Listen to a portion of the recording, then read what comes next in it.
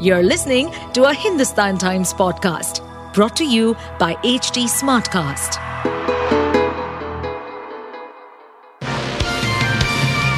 Hello, these are the top news for the day. Good morning. Here are the top stories in your morning news bulletin. A plane that had been grounded in France for days over concerns its roughly 300 mostly Indian passengers were part of a human trafficking scheme landed in Mumbai early Tuesday, flight tracking data showed. The Airbus A340 initially had been bound for Nicaragua when it was detained last Thursday at Vatry Airport, east of Paris, where it had stopped for refueling. It had arrived from Dubai, and there was an anonymous tip-off that it was carrying potential victims of human trafficking. Of the original 303 people on the passenger list, 276 were on the plane that took off just before 3 p.m. on Monday. It landed at Mumbai's International Airport after a nearly 9-hour flight, just after 4 a.m., aviation tracking website Flightradar24 showed.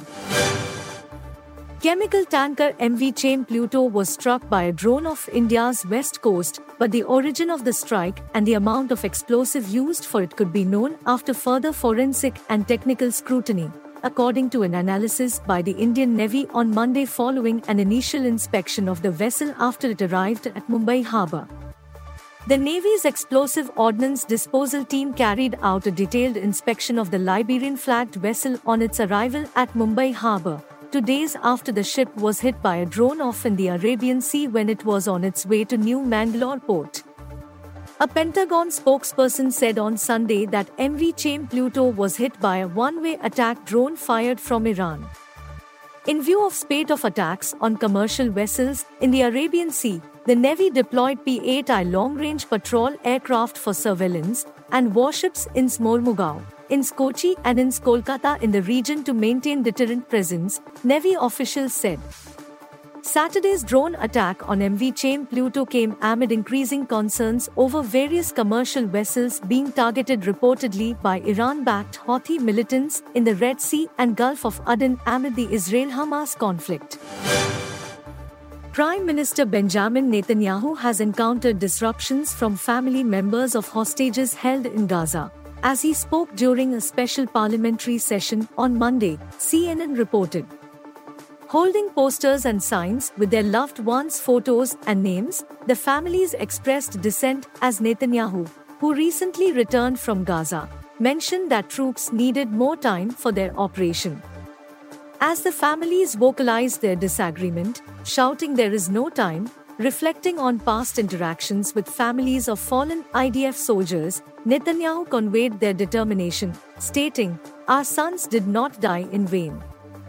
We must not stop the war until we secure complete victory over those who wish us dead." 2 years after Virat Kohli shouted angrily into a stump microphone in what proved to be his final test as captain, India will seek once again to breach the final frontier for their test team when they begin a 2-match series at Supersport Park on Tuesday. South Africa is the only regular test-playing country where India have yet to win a series. "There is a lot of pride to be able to keep that record intact," said South African captain Temba Bavuma on Sunday.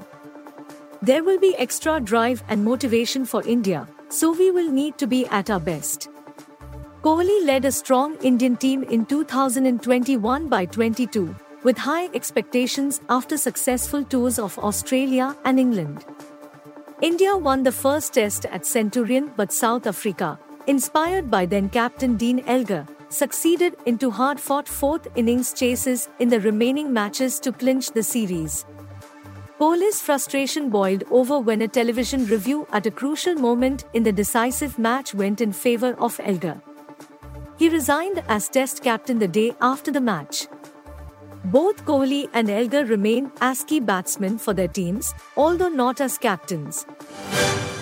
Kamal D. Los Rice, a television, movie and voice actor best known for playing a gang member turned cop in the soap One Life to Life and a villain in the video game Call of Duty, Black Ops 2, has died in Los Angeles at 56, the family announced. De Los Rice died Sunday following a brief battle with cancer. according to a statement from Lisa Goldberg, a publicist for DeLos Rice's wife, Sherry Song. In One Life to Life, DeLos Rice starred as Antonio Vega, a former gang member who became a lawyer and then a cop, alongside Song. In the popular video game Call of Duty, Black Ops 2, he played the villain Raul Menendez. He also had roles in Fox's Sleepy Hollow, ABC's The Rookie and CW's All-American.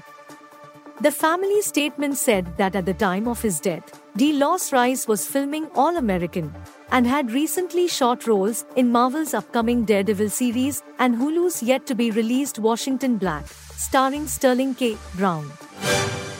You were listening to the HT Daily News Wrap, a beta production brought to you by HT Smartcast. Please give us feedback on Instagram, Twitter, and Facebook at HT Smartcast or via email to podcasts@hindustantimes.com. Until next time.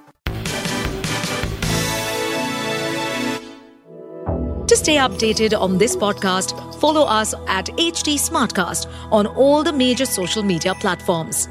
To listen to more such podcasts, log on to www.htsmartcast.com.